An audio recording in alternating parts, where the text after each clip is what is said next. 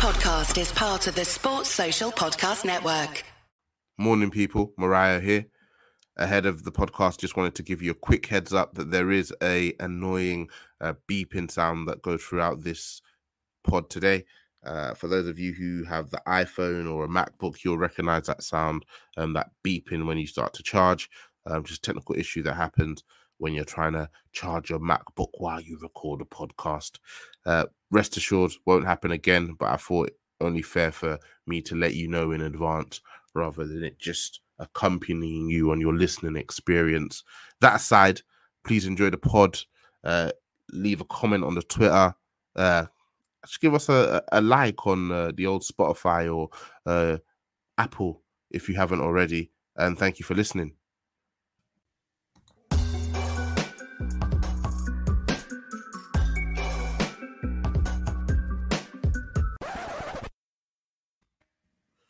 Morning and welcome to another Courtside Fracas 2022 playoff podcast. Joined the morning after game 2. Joined this morning by Yas. How you doing, Yas? All good. I'm, like I said to you before, content with the split. I'm all right. Bit shit, the performance, but yeah, all good, bro. We're joined with his fellow Eastern Conference brother, Shaq. How you doing, Shaq? I'm fuming. I stayed up to watch a shit show. For those of you who at the time of listening to this haven't watched the game yet and are one of those ones who try and avoid the score before you watch it, I'm going to tell you now, so if you don't want to hear it, maybe go a bit ahead. But Golden State won 107-88 to tie the series at 1-1. I'm going to go right and come straight over to you, Yas. Give us a quick game overview, sir. To be fair, we started really well.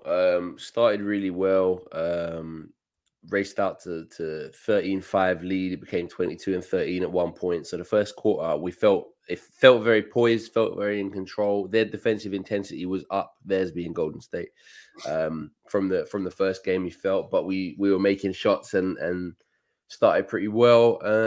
And then, to be honest, towards the end of the first quarter, there was a few calls that went against them. I don't think they were particularly bad calls. It was just like ticky-tack calls. And I don't think they ever quite recovered from it. But I think the story of Boston's night was turnovers, like 18 for the night. I think it was 11 in the first half, maybe more. And then you asked how the game was. I said just before, it felt like one of those shitty Eastern Conference blowouts, which went either way for Miami or Boston. Like, it was defined more by sloppy play and a team just packing the paint and waiting for the other team to beat themselves as much as anything else. Steph had another really good night. Steph is on course for that Finals MVP. At the moment, he is a one-man show for them a little bit offensively. No one else really stepped up to support like that. They were better inside, better in the paint than first game.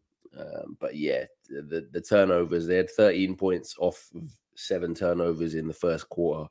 And that kind of set the tone for the rest of the game. And they went in 2 points up at halftime, had a really good third where they kind of out of nowhere were 11 up after the third. Like, it was just like they got a few free throws and a few threes, and then out of nowhere the game felt like it was unraveling.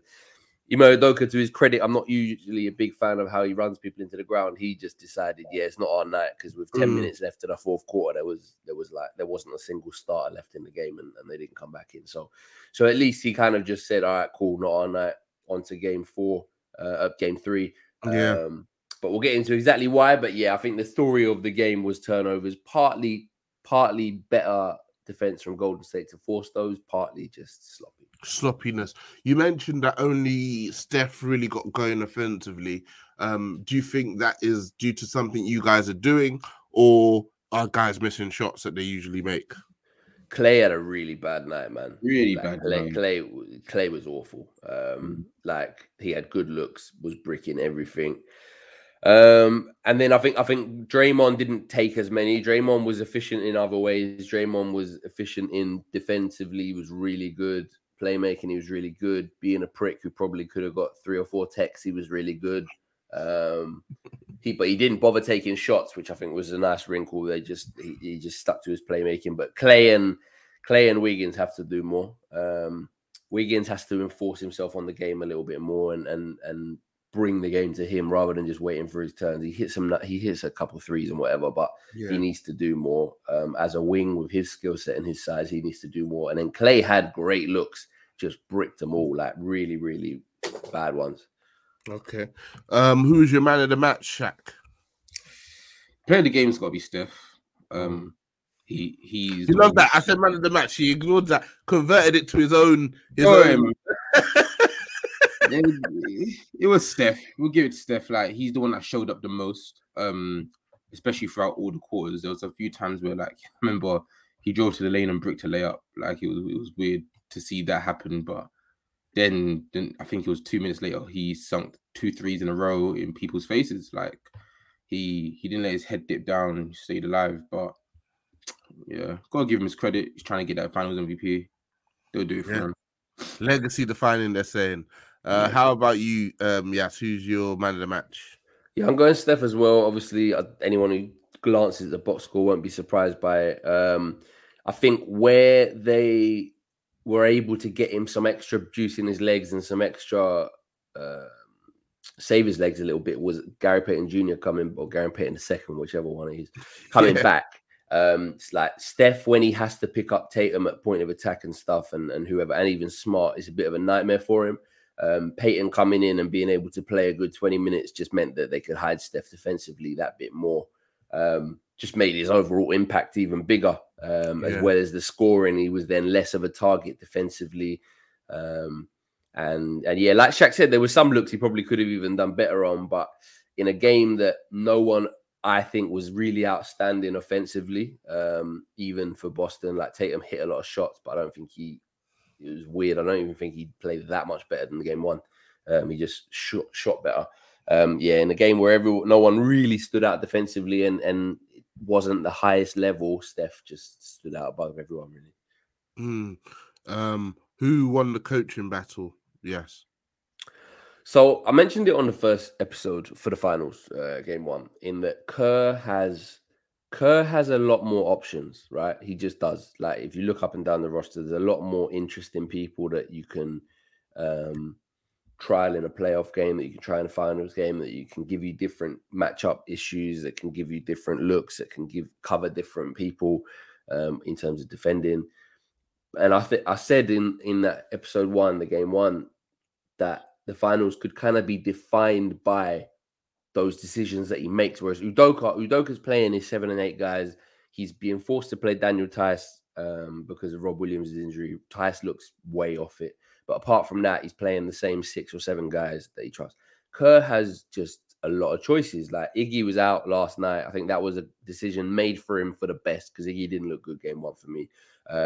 But then Bielitsa came in and was just really, really good, really, really effective. He only played 11 minutes, but he felt significant in those minutes. Like, he gave Tatum trouble on the perimeter. He scored pretty much every basket that was asked of him. Payton too, come back. Payton looked really good defensively. He was able to go to that lineup and have him in there for over 20 minutes that he wasn't able to in game one.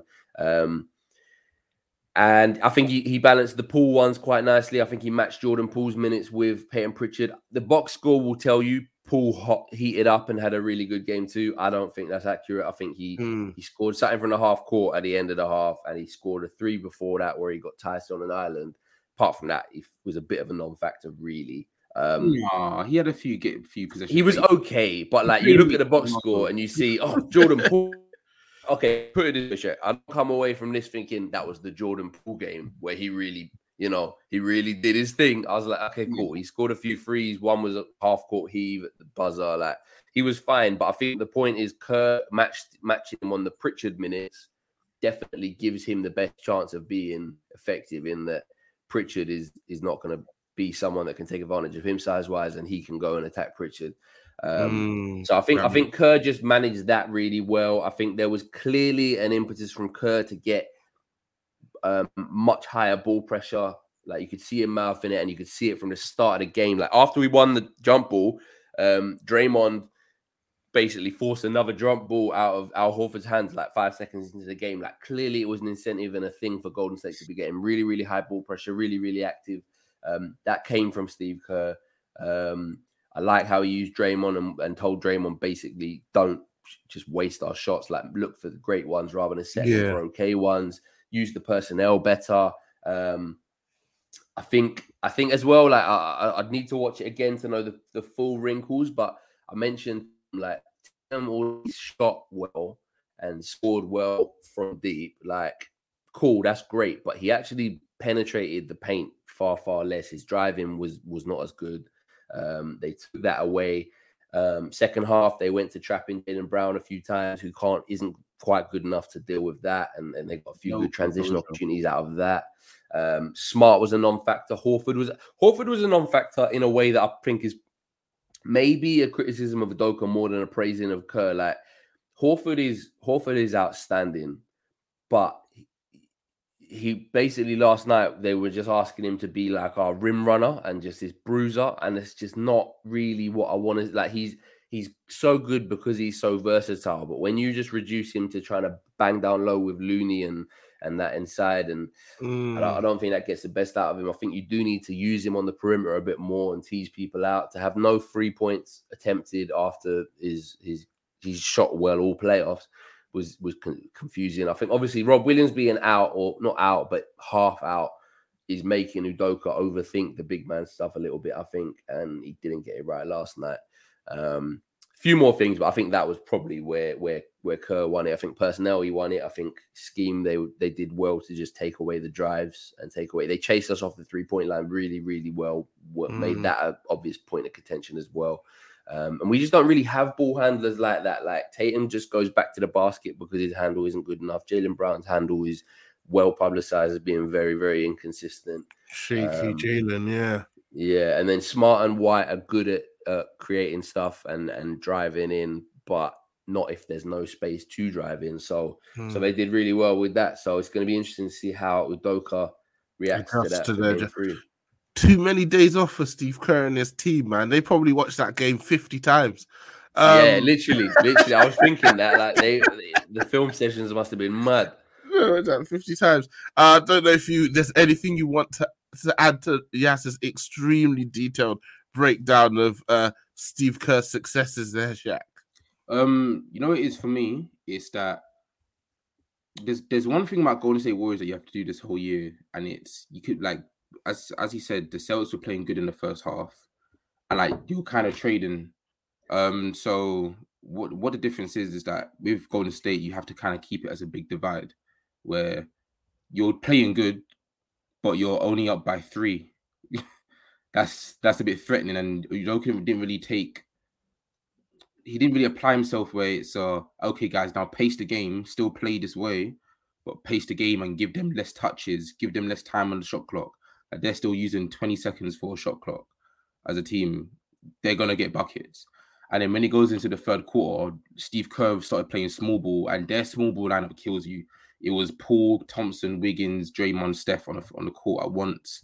The spacing was just disgusting. Like it was game over from the third quarter. So I'll give Steve Kerr, obviously, he won by a blowout basically. But that's that small ball lineup. You guys kind of need to figure a way around it. And I think that's where you're gonna have to maybe think about taking off Horford.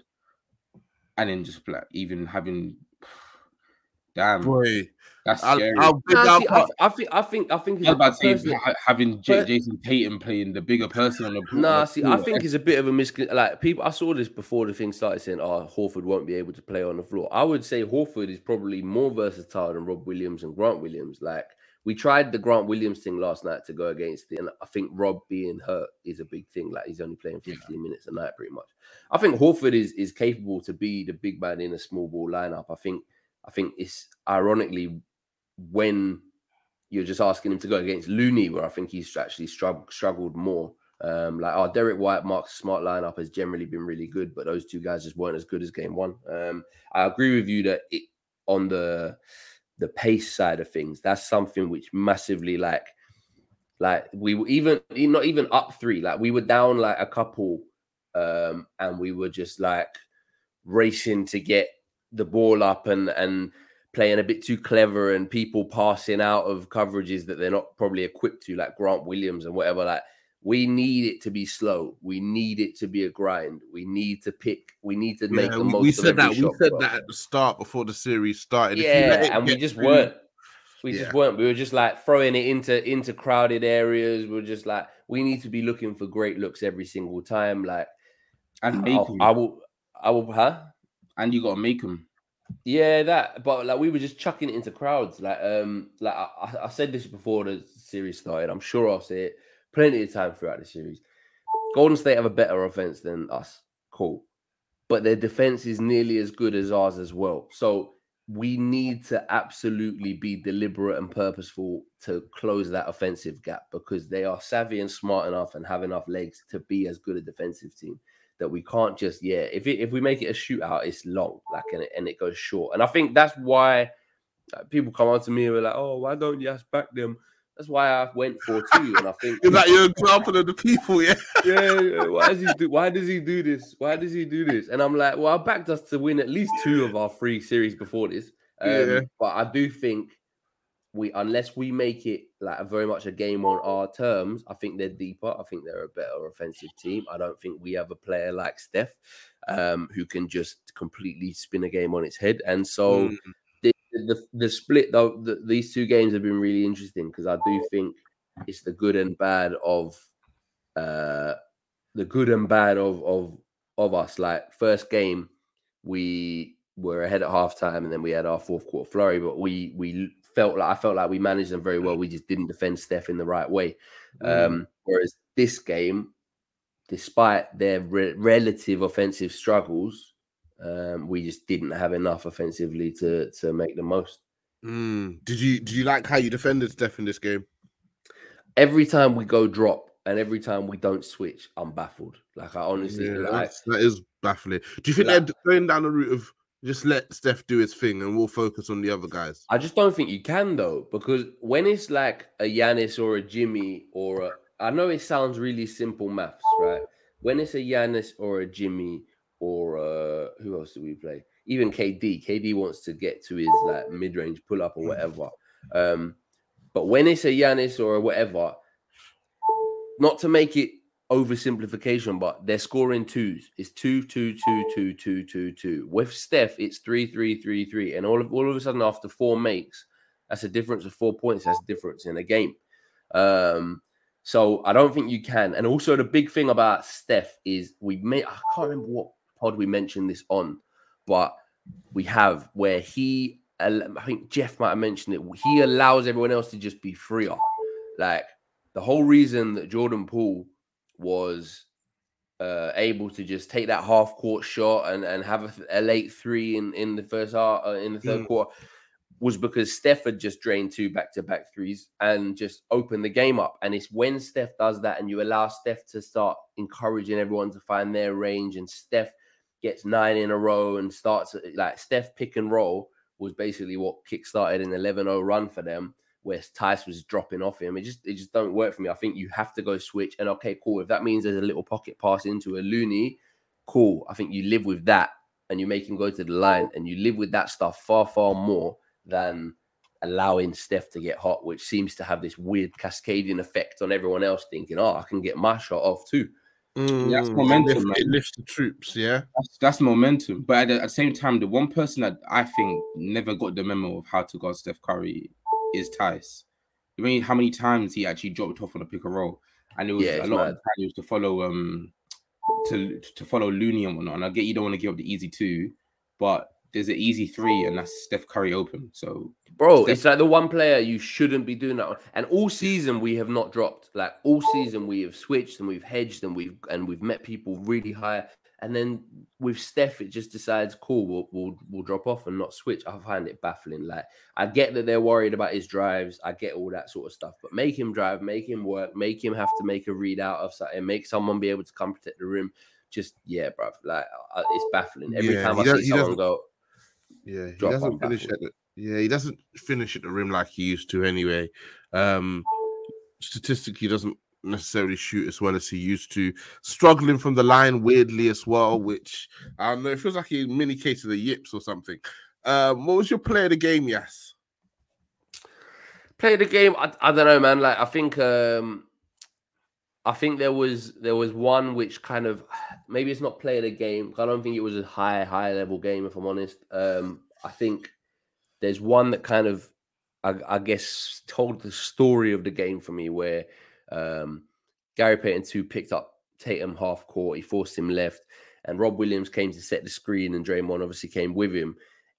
And then again, it kind of just encapsulated the problems we have when we do have Rob on that floor. Like, he can't space, he can't do anything. So all it really did was draw Draymond to Tatum as a ball handler, allow him to blitz, give Draymond a reason to go and be over there. He can cheat off of Rob Williams because he doesn't have to defend him if the pass isn't there for him. So then Draymond switched onto Tatum, forced a shit pass, and it led to a Steph 3. It was one of several really high level defensive plays by Draymond. There was one on Brown as well, where he tried a spin move, tried to go under, tried to step through, and Draymond just was not giving any of it. And then he forced a really, really tough fadeaway that he front rimmed.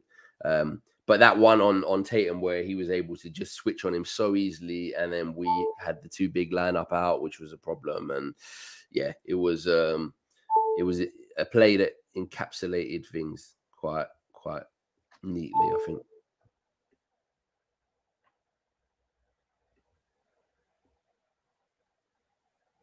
Shaq, do you have a play of the game? Of course, it's easy. It's Jordan Poole pulled up from damn near half court and sunk it as a buzzer beater. Like, yeah, I never found half court heaves that exciting. I don't think it was much of a heave though. It was a big heave. Nah, it wasn't like a heave. He had form on it. Like, he saw his time. He still had about 3.2 seconds or something, and he said, "Okay, cool. I'm gonna take this shot."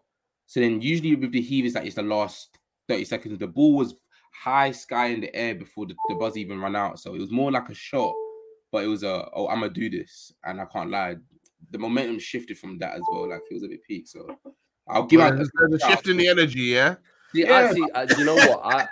I would say, I'll go the other way. I think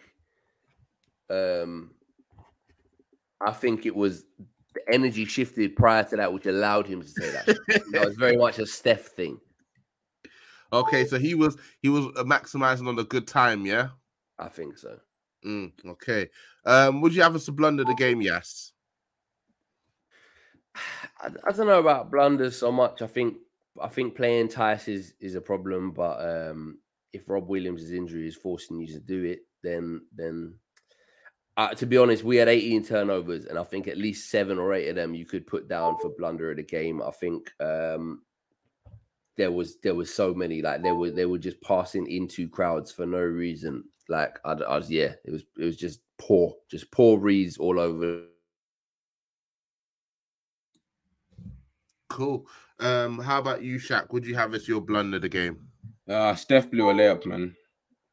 It was kind of hilarious. Wow, harsh.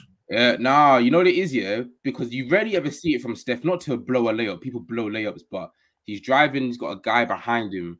And it looked like he tried to put a guy at a poster. I'm not going to lie to you. It looked like he tried to jam it on someone's head. And it really didn't jam. Like, it jammed at the rim. And he was sagging his head. Like, usually in that instance, you see Steph do like a high arced floater. And it's nice. But what's it called? I think, yeah, you can't try to put it on someone's head and flop like that. It's, yeah, man. Yeah. Who would have liked to write for? Ooh. Do you know who I think? I think Smart having as bad a game as last night is a big problem. 5 assists, 5 turnovers is pretty horrendous. Like the Marcus Smart experience, man. But you know what? Bro. Yeah, but it wasn't. Do you know what? I live with the Marcus Smart experience in that, like, when it's the ill-advised shots and the early shot clock ones, and it's no yes and those ones, and he makes some, and I live with the Marcus Smart experience. To be honest, I don't think whatever last night was the Marcus Smart experience. Last night was probably the most passive I've seen him. If I don't know about ever, but yeah, just a relative non-factor. Like for the whole game. Like it's been a very, very long time since he's had an assist turnover ratio as basically even. He's usually, for the past year and a half, maybe been a lot more careful with the ball. The Marcus Smart experience comes like the stressful part of that comes from shot taking. It doesn't really come from his playmaking. His playmaking has been really reliable for a while now. His drives have been really effective all season. And defensively, I don't think he was great either. He lost Steph a lot. I think it's he was passive. Just wasn't involved in the game. Couldn't find any space to drive into. Clearly like didn't want to shoot himself out of the game. Like that showed a maturity in a way. Like he didn't have it going. He wasn't finding any range and everything like that. But yeah, his playmaking was really poor, and it just looked like we say light's too bright. So whilst people like Al Horford had a really poor game and Clay had a really poor game, Smart's one was the one that stood out to me as struggling to just work the occasion out, if that makes sense. How about you, Shaq? Did you have anybody who you felt the lights were too bright for? Smart was on my shortlist. Shortlist, I'd wow. happily say he was. Yeah, but I'm actually gonna go with Jason Tatum. I know he put up like the most points, and some would say that look at the box score, it was his best game. He was the better player on the Celtics, but his plus minus was what, like minus 36, minus 34, something like that. Simply because defensively he didn't put in a shift, if I'm honest. But then offensively, you made 8 field goals and 6 of them were threes. But your game is driving to the lane and mid range as well, which means you didn't pick your shots properly. And throughout the entire game, that kind of proved to be bad for the team. So Tatum got to kind of step up a little bit better, man. I think Tatum, like, good that he made the shots, right? So he went 6 of 9 from 3. Great. Okay, cool. But it was a lot of settling, and it was 2 of 10 from 2. He struggled. Like people will come away and say, "Oh my God, Jason Tatum." I think it was 16 points, like in near enough the first quarter, 21 in the first half. 21, wow, what a game! Yeah, it's like, oh, what a game. But it wasn't. It just wasn't. Yes, he made shots. That's fine. That's cool. But the turnovers were poor. Like you said, he wasn't really impactful defensively. And all it takes is 3 of those shots to hit the back iron or front rim, and then all of a sudden it's another disaster game. Yeah, I think with Tatum, you could get fooled by last night's box score and be like, yeah, wow, what a game. But it was poor. I felt like it was poor. I felt like it was a lot of settling, not really bringing others into the game too well. Like we're not basically, put it this way, if half of Tatum's shots are just going to be above the break threes because he hasn't worked out anything else, then we're in trouble. Yeah, it's going to be a short series, isn't it? It's only fair because I likened it to first game with Steph, where my criticism is, he scored 6 threes in the first quarter. He made 7 for the whole game, and he shot 14 of them. Like, so if you make 21 points in the first half and you've made 28 points for the whole game, that means it's not really good. And it's why you have to watch the points, because it's the impact. It's not just simply you put up 30. It's what were the impact of those 30 points? Were they in the first half where you guys, everything was kind of rocking and rolling, but then when it got to the clutch and your team actually needed you to make baskets when they were struggling to score, you couldn't grab any, or was it you were making tough buckets, and when you guys weren't struggling, the other guys were scoring? So it sounds like from the sound of things, Tatum had one of those you need to watch it games. Don't get fooled by the box score games, which I always say separates your box score watchers from your 48-minute watchers. Yes, you're going back home, tied 1-1. I'm sure if we offered you that at the start of the series, you would have bitten our hands off. But now you've actually seen it play out. How are you feeling?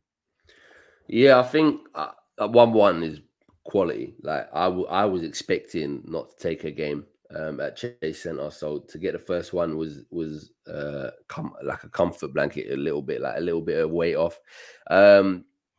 The problem is going to be, I think, Golden State are a good enough defensive team that if Brown and Tatum are not really taking the initiative and grinding for the points and getting to the basket and putting pressure on the rim and breaking through coverages, then I think it could be a bit of a problem.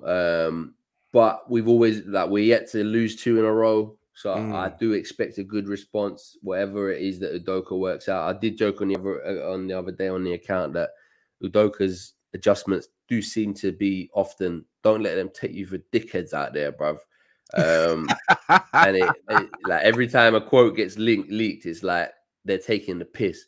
But they clearly do adjust far better than that in terms of watching things back and everything. I don't actually think we've been great at home. We've actually won more games away than at home. I mentioned that before. So that's given me a little bit of a concern going back. If we had this sort of usual playoff home record, then I'd be feeling brilliant because you go home and happy days 3-1. But yeah, we haven't been good. We haven't been good in Boston. The Boston crowd have been really good, but the players just haven't really matched that. I don't know if it's the pressure of doing it at home in front of them and stuff, but they haven't matched the crowd. So I would be relatively content with splitting again, put it that way. Yeah. Okay. And if we split again, were you saying the series goes 6 or 7? I think if it goes 7, we can't. I think we have to close it in 6. I don't like the idea of going Chase Center for a 7. Jeff mentioned, oh yeah, whatever, but I don't think we can do it in 7. I think it has to be 6. Okay. I think we've got a series bubbling now. Be interesting to see how you guys adjust and what wrinkles the Warriors add for Game 3. Yes, that's always a pleasure. We'll be seeing you again very shortly. And Shaq, a representative from the Eastern Conference. Thank you, sir. Peace.